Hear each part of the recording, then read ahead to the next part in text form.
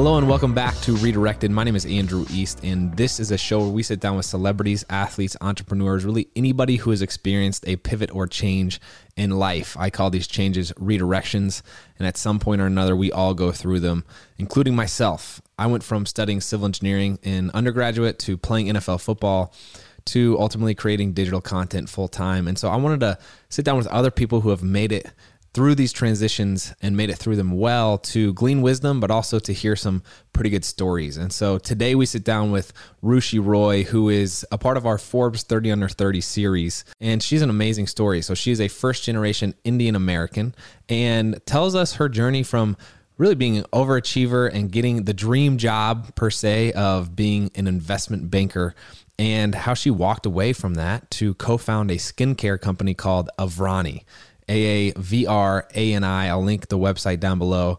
But just like herself, Avrani has its roots in Indian culture and traditions, and they make some amazing products with ingredients like turmeric and almond oil. So Rushi tells us how she made this transition from investment banking to co-founding a skincare company and the things that she learned along the way. So if you want to find out more about Rushi as well as about Avrani, I'll link that in the show notes. And before we jump into it, if you haven't subscribed to the show or given it a rating, please do so on whatever platform you're listening on. Let's go ahead and jump into this one with Rushi Roy. Rushi, it's a pleasure to meet you. Thanks for taking the time to sit down with me this morning. Thank you for having me, Andrew. This is such a privilege. A couple things first. I feel like I need to start off by congratulating you. I guess you just got married 2 months ago, 3 months ago. Is that right? I did. Thank you so much. Nice. It was a volatile process to get there with all the uncertainty, but it turned out better than I could have imagined. So thank you. That's amazing. Did you get married in Michigan or? I got married in my husband's house in Virginia. So my parents beautiful. drove over from Detroit. His parents were there, and it was very intimate, but lovely. Awesome. And perfect. So yeah. The other thing is, I saw you went to IU, and I did. I'm from Indianapolis, and I grew up going to Lake Lemon, which is not too far from IU's campus. So I love meeting Hoosiers. Go Hoosiers. Yes. No, that's right. Amazing. Yeah. When did you leave Indianapolis? So I came to school at Vanderbilt in 2010. Okay. You're probably familiar with like Carmel High School. Yes, a lot of girls in my sorority were from Carmel. Yeah, I did not go to Carmel. I went to the rival school. Okay. Yeah. Not as good as sports or anything like that, but yeah. Anyway, that's a personal note. But I would love to hear, you have such a unique upbringing. I'd love to hear kind of your foundation. If you could kind of give us the potted, abridged version of where you grew up, maybe what your parents did, and how you got interested in what you're doing now. Sure. So my parents are immigrants from Kolkata, India, and they moved to Detroit in the late 80s. And Detroit, because my dad was an automotive engineer, he just retired actually. But they're still there, and we're in our family home. And I went to Indiana, as you mentioned. Yeah. But then since I graduated, I have been in New York, lived in the East Coast. I pursued finance, and I always wanted to have my own company and build a business, but never quite found exactly what I felt very passionate about or what the actual sort of premise of the business would be. So pursuing finance was kind of my way of doing something relevant in the meantime while I could figure out what it is I wanted to do. So while I started in investment banking and then through my time in private equity, I started feeling increasingly unfulfilled by the work and what I was doing every day, and decided to pursue business school as a way to step back, figure out, what I care about, what I'm passionate about, etc. And at the time, it was, the most risk-averse thing I could do. I didn't have the guts to really stop working altogether, but I did feel like, okay, if people are going to business school and sort of redirecting their career tracks and their lives, maybe I can do that myself. And so when I started at Wharton in summer of 2017, as luck would have it, I met my co-founder, Justin Silver. He also worked in finance before me, but he was telling me about his prior experience serving as an operating partner on another skincare brand. It was called Tatcha. It's still called Tatcha. It's a beautiful company that brings Japanese rituals in a prestige format to the US. And as he was telling me that story, two HBS grads just bringing these rituals like green tea, black charcoal, rice bran oil, all I could think about were all the customs and traditions that are so sacred to the Indian culture, well beyond skincare. I mean, it's part of our ceremonies, our religious, rituals, etc. And I started telling him about one of the iconic formulas, which is the turmeric mask. I mean, we make them as a way to not only have our skin glow, but it's a very communal thing. We do it with the women of the household. I grew up with my grandmothers teaching me how to do it, my mom doing it for me before special occasions back in Michigan. And Justin was like, so you can't buy this at the store? And I was like, no, you can. He's like, why is that? And it sparked a conversation that really just served as the foundation for what Avrani is. We were both kind of going back and forth talking about how we both wanted to start our own companies one day. And this almost felt like one of those opportunities where everything kind of set into place now. Like, I have a potential partner to do this with. I have the free time. I have the inherent knowledge of how to make these rituals and what they mean. And at that point, I realized, if I don't pursue this, I'm just, I don't believe in myself. I'm not betting on myself right now. And so it only took a couple weeks of, back and forth. We were up till 2, 3, 4 a.m. sending market research reports, name ideas, product ideas. And I just realized I'd never been so excited or passionate about anything in my life. And so that first year of business school, we dove in right away. We transferred our savings that we were going to spend on tuition into a joint business account, got out student loans, and just started with enlisting a team of R&D chemists to help me translate those formulas that I know and love growing up at home into that shelf-stable format so people can purchase them and we can really scale these rituals. That summer between business school, so this is 2 years ago, June of 2018, we soft launched Avrani.com. We had 4 products that I'd created as part of a ritual, a very simple routine infused with Indian ingredients like turmeric, sweet almond oil, and neem. And Justin and I told each other, we're like, if this doesn't go well, or if it doesn't resonate, we can come back to second year and just recruit for a normal job like everyone else. But we've got to try this. And so that summer came, and once again just sort of reinforced the excitement and energy brought out of both of us.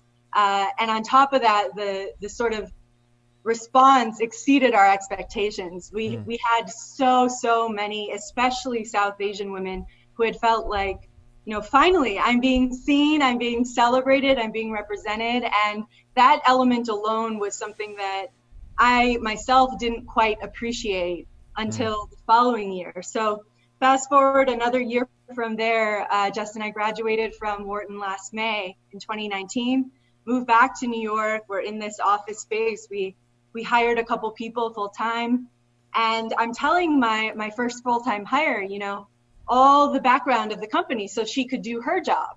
And she's asking me, she's like, so why'd you start this?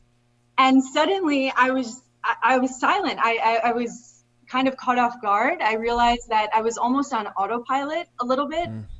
We were amidst fundraising, and we were having a lot of the same conversations over and over again. So it almost started flowing out of me why I started this brand without personally really revisiting it to myself.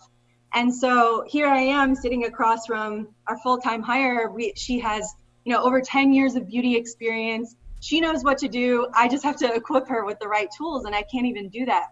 And so that was really the first sort of inflection point of the brand, where I realized that I myself didn't feel like what I had created was an authentic interpretation of me. And if we were going to do this in the right way, we needed to step back and rebrand the whole thing. And so that's what you're seeing today. Here's a little snippet of what the brand kind of looked like. Very different. Come on. That's beautiful. Let's go. Thank you. You're being a little too generous. I mean, this is pretty hideous, this color right here. Rushi, the gold foil logo. It's amazing. Well done. I appreciate that. I think I was, I know I was trying to infuse what people kind of expected out of Indian culture or what people knew of it.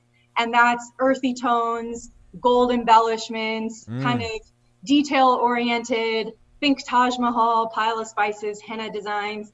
And that's just not me. And I realized that having grown up, you know, being Indian American kind of made me feel like I had one foot in each culture, but I never quite honored, you know, the oneness of my lived experience and how that itself is something special and something to be celebrated. I kind of felt like I was toggling between two things. So the new Avrani that you see is the truest interpretation of myself, which is a oneness of Indian American sort of viewpoint that I have, where it's honoring our traditions and our roots and through the ingredients and the rituals that we stay authentic to, but it's also challenging expectations around what that looks like, sounds like, and feels like. Wow.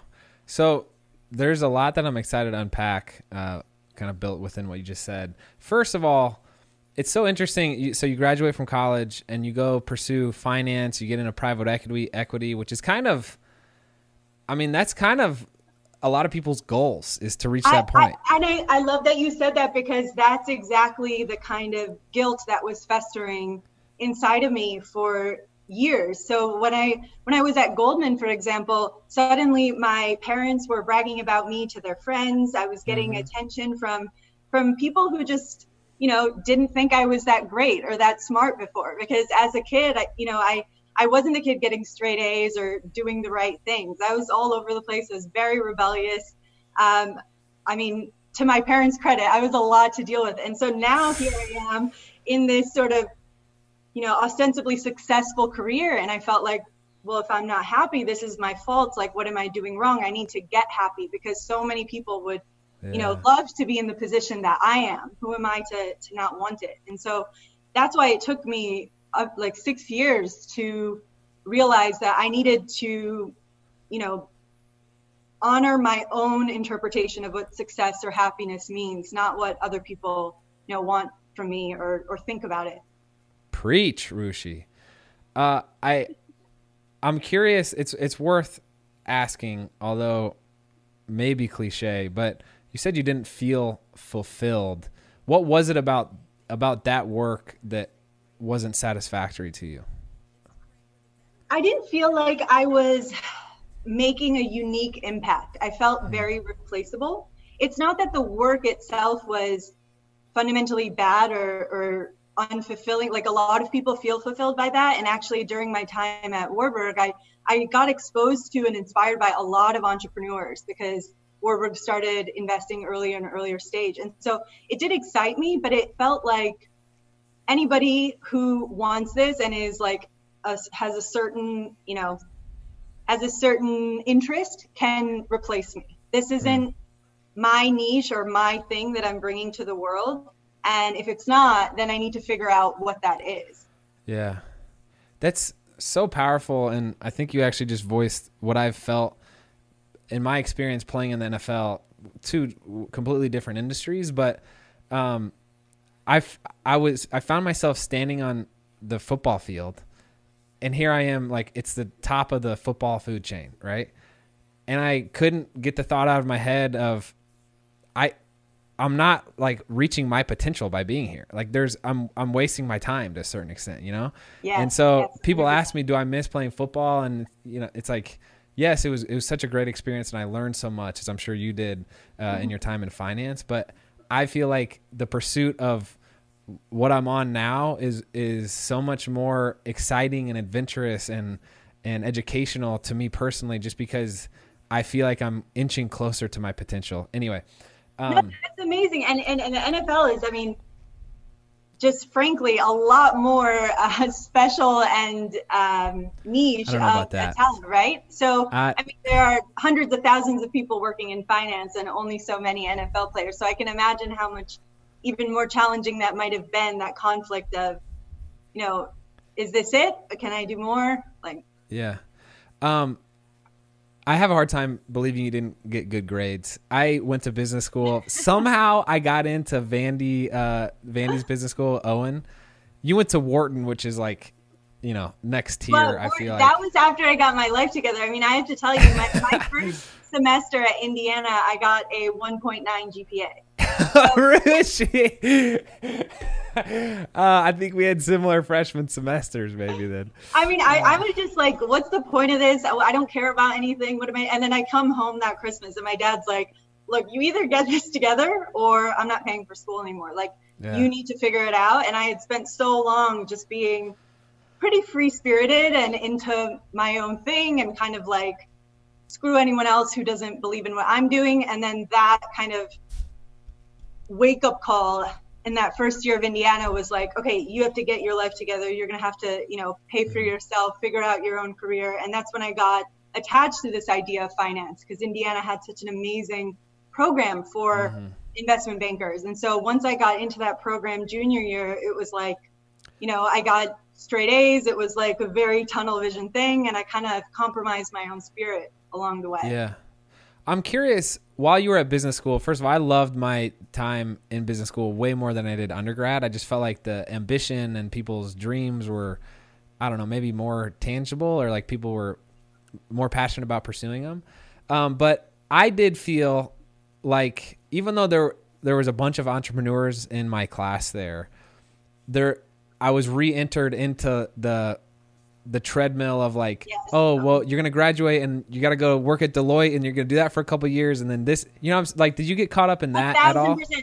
Well, to be honest with you, I think that having that around me at Wharton kind of reinforced the idea that I didn't want to go back there. I got there and I realized, oh, suddenly everyone's in suit and tie going to these recruiting events, info sessions. Like, we just left that. Like, I need to explore what I want, and seeing kind of the people around me. Wharton has a huge class, nearly 1,000 people. Seeing that around at campus all the time, almost to myself and Justin, was this reinforcement of, we've got to keep doing our own thing. These people are literally trying to break into what we left behind.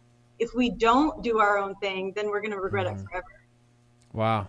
That's amazing. I found that I am kind of I buy into like the group mentality, not socially, but like professionally. If someone's like, oh, I want to work at Deloitte, then I'm like, oh, well, I want to work at Deloitte, and then like, do that too. And I don't know, it's weird how I adopt that. And then you don't think like, wait, what is Deloitte? Do I even want to work there? Is that something I actually want? Or is it because someone else wants it that it's appealing?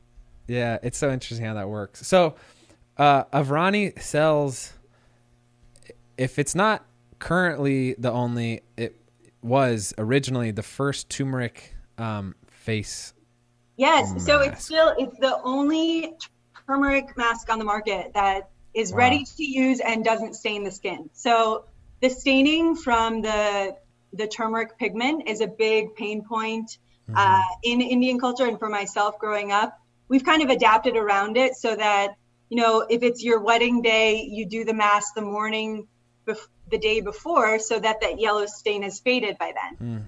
So I'm really proud of having that trade secret on this product, because it honors that, iconic formula, but is updated a little bit to fit the modern lifestyle.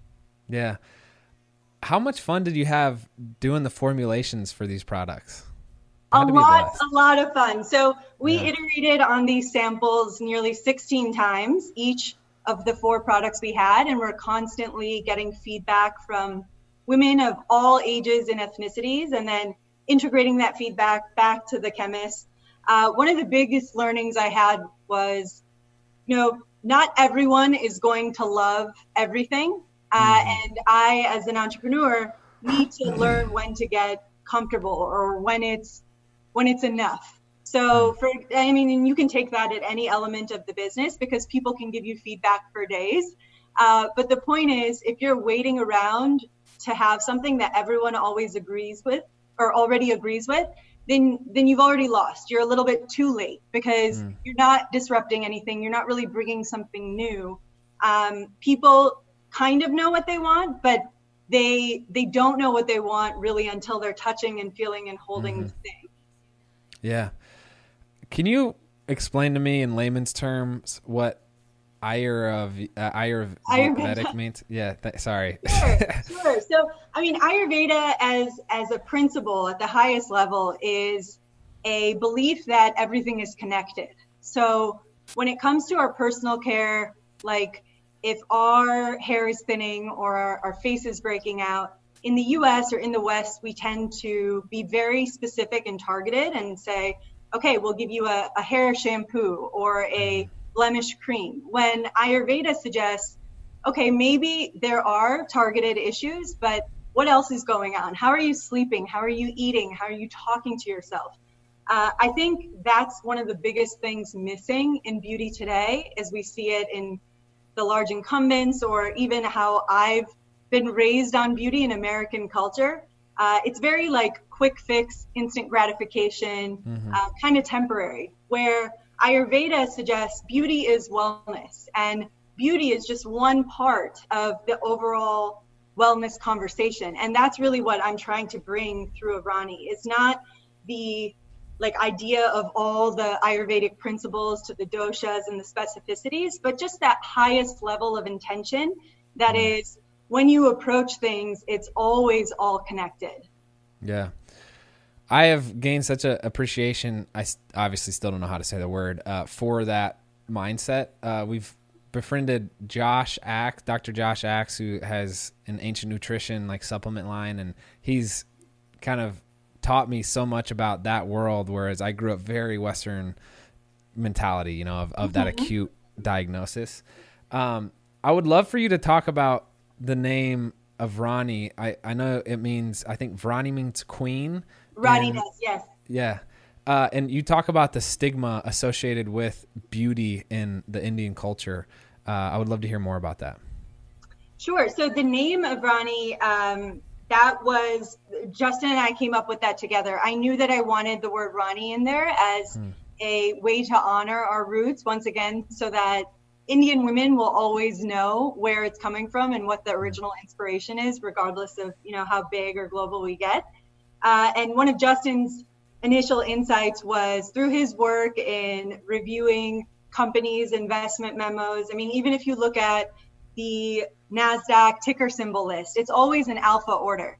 And so he suggested being at the top half of the alphabet is better for getting more exposure, attention, time, right? You just never know when these things click. And so we decided to start with an A, and then I did the double A because Indian languages and Bangla, which I grew up speaking, when translated to English alphabet, often have the double A sound and the double A, the two A's. Yeah. So we had the two A's, Rani, and then went down the list of 26 letters and both loved V the most. And that's what we came up with the Rani. Wow. The thought that went behind all that was genius. Thank you. No, every little thing had about this much thought into it. You'd be surprised. Yeah. How much resistance have you met?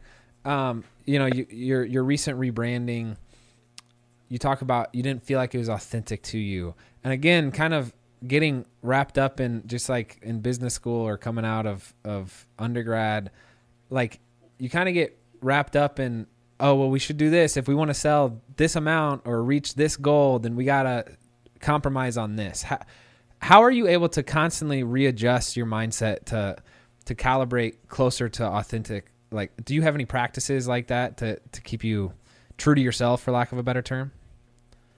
Because it seems like you've done it multiple times. I wish I did now that you're asking me that, because that would be a great hack if I could have like certain questions to ask myself. But to be honest with you, it was really having that first experience of the brand and kind of seeing how that ended up that gave me that conviction in my own sort of intuition. So as an example, when last summer I decided I wanted to go with this hyper blue grounding color for the brand, we got a lot of pushback from existing investors, advisors, etc., saying, you know, really blue for a women's beauty brand, like it wasn't intuitive to them. But as I felt increasingly strong about the fact that it should be blue simply because it's my favorite color, and hyper blue is really I see that little bit of your hat.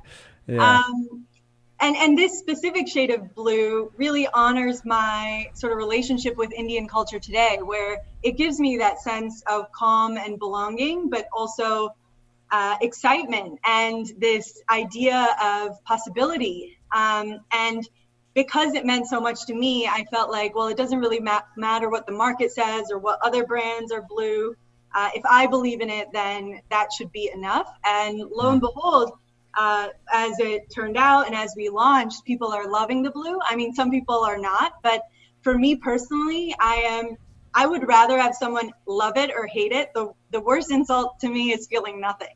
The apathy is what I'm trying to avoid, right? And if we're going to try to make this personal connection and come out with a bang, then I'd rather have someone feel something. And so I'm redirected to that mindset as I build out the brand and really at every turn. So I was reading an article about you, and it was revealing in several senses. You say the most rewarding part about your job are the reviews. I would love to hear, is there one review or one story that sticks out in your mind as like just really encouraging to you and what you do?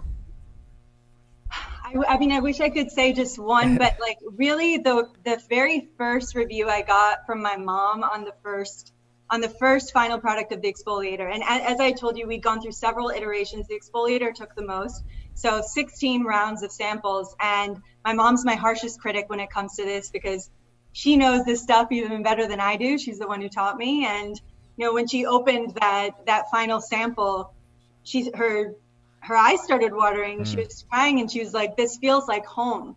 And I was like, okay, that's it. This is done. Wow. I don't have to ask anyone else. And getting that feedback through reviews of other South Asian women who are saying things around that theme of it feeling like home, it feeling like them, like it honoring their identity, those touch me the deepest because that's exactly what I'm trying to do with the brand. Wow. Another thing I came across is you say that your balance is your superpower. What do you mean by that? Wow, you really did your research.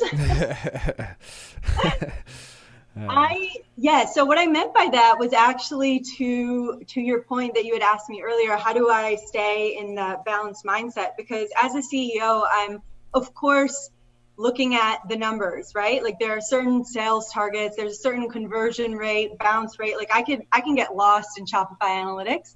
But when you're solving for those things, you don't get them, right? The actual intention is lost, and then people can sniff inauthenticity a mile away. That's how I ran the business at first before we rebranded, of looking at sales goals, of increasing number of customers in certain geographic areas. And the balance there is, yes, I do need to think about those things. And of course, it's important to meet certain, tactical benchmarks, but am I staying authentic to myself? Is this me? Is every touch point of the customer experience something I'm proud of and something I'd be so happy for them to associate with me? And that's a balance that's like constantly toggling in my mind, because at any given point, I could be investing a lot in the creativity of the brand, and that is a crapshoot of whether or not that's going to make me money. But it's something I have to think about all the time, because without that, there is no such thing as longevity and business scale in the long term. Yeah. Has your recent marriage been a challenge to you finding balance? I am constantly struck with like I want to grow a business this big, but at what cost to, other things in my life? Have you experienced any of that? I got very, very lucky. I met my husband in business school, and he was where he was in his life and his career trajectory. He was looking for a more formalized, organization with training. And so he's a consultant now. And I remember in the first year when we met, he was like, with our partnership, there's going to be give and take. But one of us at any given time should always be pursuing our highest dream.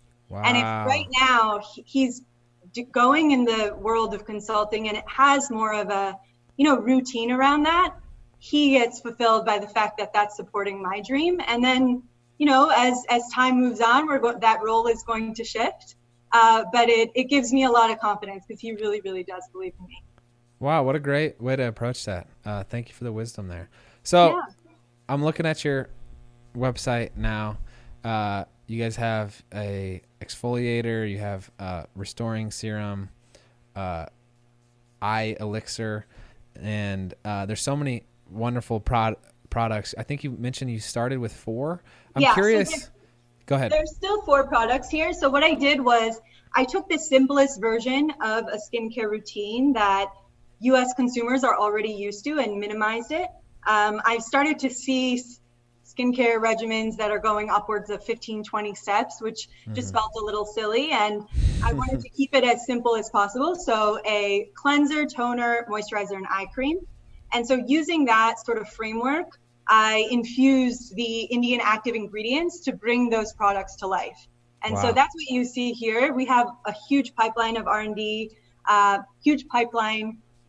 products right now. And we are actually looking to raise our next round, our seed round, so that we can really grow and scale this thing. At this point, we've kind of proven that product market fit, and the way that the new brand has resonated with consumers has exceeded anything we could have ever anticipated. So our goal now is to take the brand to the next level, supplement the team, get some, scaled operations in place so that we can, take this further.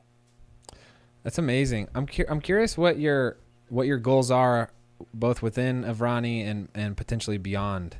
I'd love to hear about that. So, I sort of reoriented my goal as part of the rebrand because I realized it's not just about Avrani. It's about this idea of Indian-inspired beauty, or I-beauty, as we're calling it. So in the last 5 to 10 years, we've seen the proliferation of K-beauty, or Korean-inspired beauty, J-beauty, which is the Japanese beauty brand that Justin had experience with. And I-beauty is the next big category. It fits neatly in these trends of clean wellness products, and people just don't really know about it yet. And so in order to disrupt the industry with a brand new category, it can't just be one brand. We've got to have 50, 75 big brands out there making noise, causing conversations globally in order to be considered our own category. And so my broader vision is to make iBeauty a category in and of itself, and really help and support other founders and other people who are trying to bring it to the forefront, whether that's through skin, makeup, hair, what have you. That's powerful. I came across Avrani did, I don't know the correct way to phrase it. Is it like crowdfunded investing on Republic.com? Right. How was your experience with that? It was wonderful. I think one of the challenges that we had been facing was just access to capital. A lot of times people say that, friends and family, then angels, then VC route. It became almost like a formula that, as we stepped back and looked at our business and the trajectory of the business, it just didn't make sense to go through that VC route. We're not that sort of tech play, if you will. And I want to build this business towards a path of profitability versus just a hyper growth model, because that's just not aligned with what we're trying to do. And so Republic was a great opportunity for us to get access to investors who also believe in us at scales that don't have to be at that, $50K, $100K check. You can put in, what you have, as long as you, believe in what we're doing. And so that's really what Republic offered us. And it was just so invaluable, especially just to see, all over how many people really did believe in us, putting in comments, asking us questions. It was really refreshing as a first-time entrepreneur. Wow. All right, Ruchi. So you clearly have some fantastic wisdom, and you've kind of experienced a wide range of different things, especially when it comes to your career. I'm curious, when you look back on what's gotten you to where you are today, if you could reflect on 3 different pieces of advice that maybe someone else has shared with you, or you've learned through personal experience that you found valuable, what those 3 pieces of advice would be. Yeah, so I guess the first piece of advice that I'm still trying to remind myself of every day is to stay true to myself. And I think that it's almost so simple that it's easy to brush it away or ignore it, but if you really internalize that for a moment and think about what you are contributing as a reflection of who you are, it always sort of gets you to react, right? Either it is aligned with you or it's not. And that should be the very first question that you ask yourself in anything that you do. I think we also get caught up in the whole, what is everyone else doing a lot? And in the idea of what does everyone else measure as success? Asking yourself constantly, what is my interpretation of that? Is this right for me? That's been my saving grace this year. Another piece of advice, and this is, I guess, more of a quote, but I've internalized this pretty deeply this year. It's from a rabbi. It's, let me fall if I must fall. The one who I will become will catch me. And the idea of that is realizing that, you figured it out before. You're a strong person. You've navigated, uncertainty, ambiguity before. Yet sometimes that looms as something that is something to be afraid of, right? And despite the challenges that I've navigated, I still get caught in that idea of, oh, what's going to happen if I make a mistake? And it's like, just relax. You figured it out before. You're going to do it again. Okay, and so I have one more to share, I guess. This is a especially recent one, and my co-founder Justin reminds me of this all the time, is that you can do a lot by yourself, but your vision isn't big enough if you could do it all yourself. You need a team and a group of people to support you to get to where you want to go. Growing up, and as I said, I was a pretty rebellious kid and pretty individualistic in the sense that I didn't believe that we're all connected and these sorts of things matter or affect each other. But as I'm building and growing my team, I'm realizing just how much I need support. I need a day off every now and then. I need somebody to tell me what to do because, I'm not the expert in every category. And that was an exercise of suppressing the ego a little bit, but then also being a lot more open to other ideas and perspectives that I wouldn't have entertained before. Wow. Rushi, love your approach. Love what you built. If you listening want to check out Avrani, we will link that down below. They make some wonderful products. Might have to gift some to my wife. I know. I've got to get you some. Please send me your address. I'd love to share some with you. And your wife. Will. And if there's ever anything we could do to help you, Rushi, we'd love to. So we'll connect after this. But it was a real pleasure speaking with you. Thank you so much. Likewise. Thank you for the opportunity.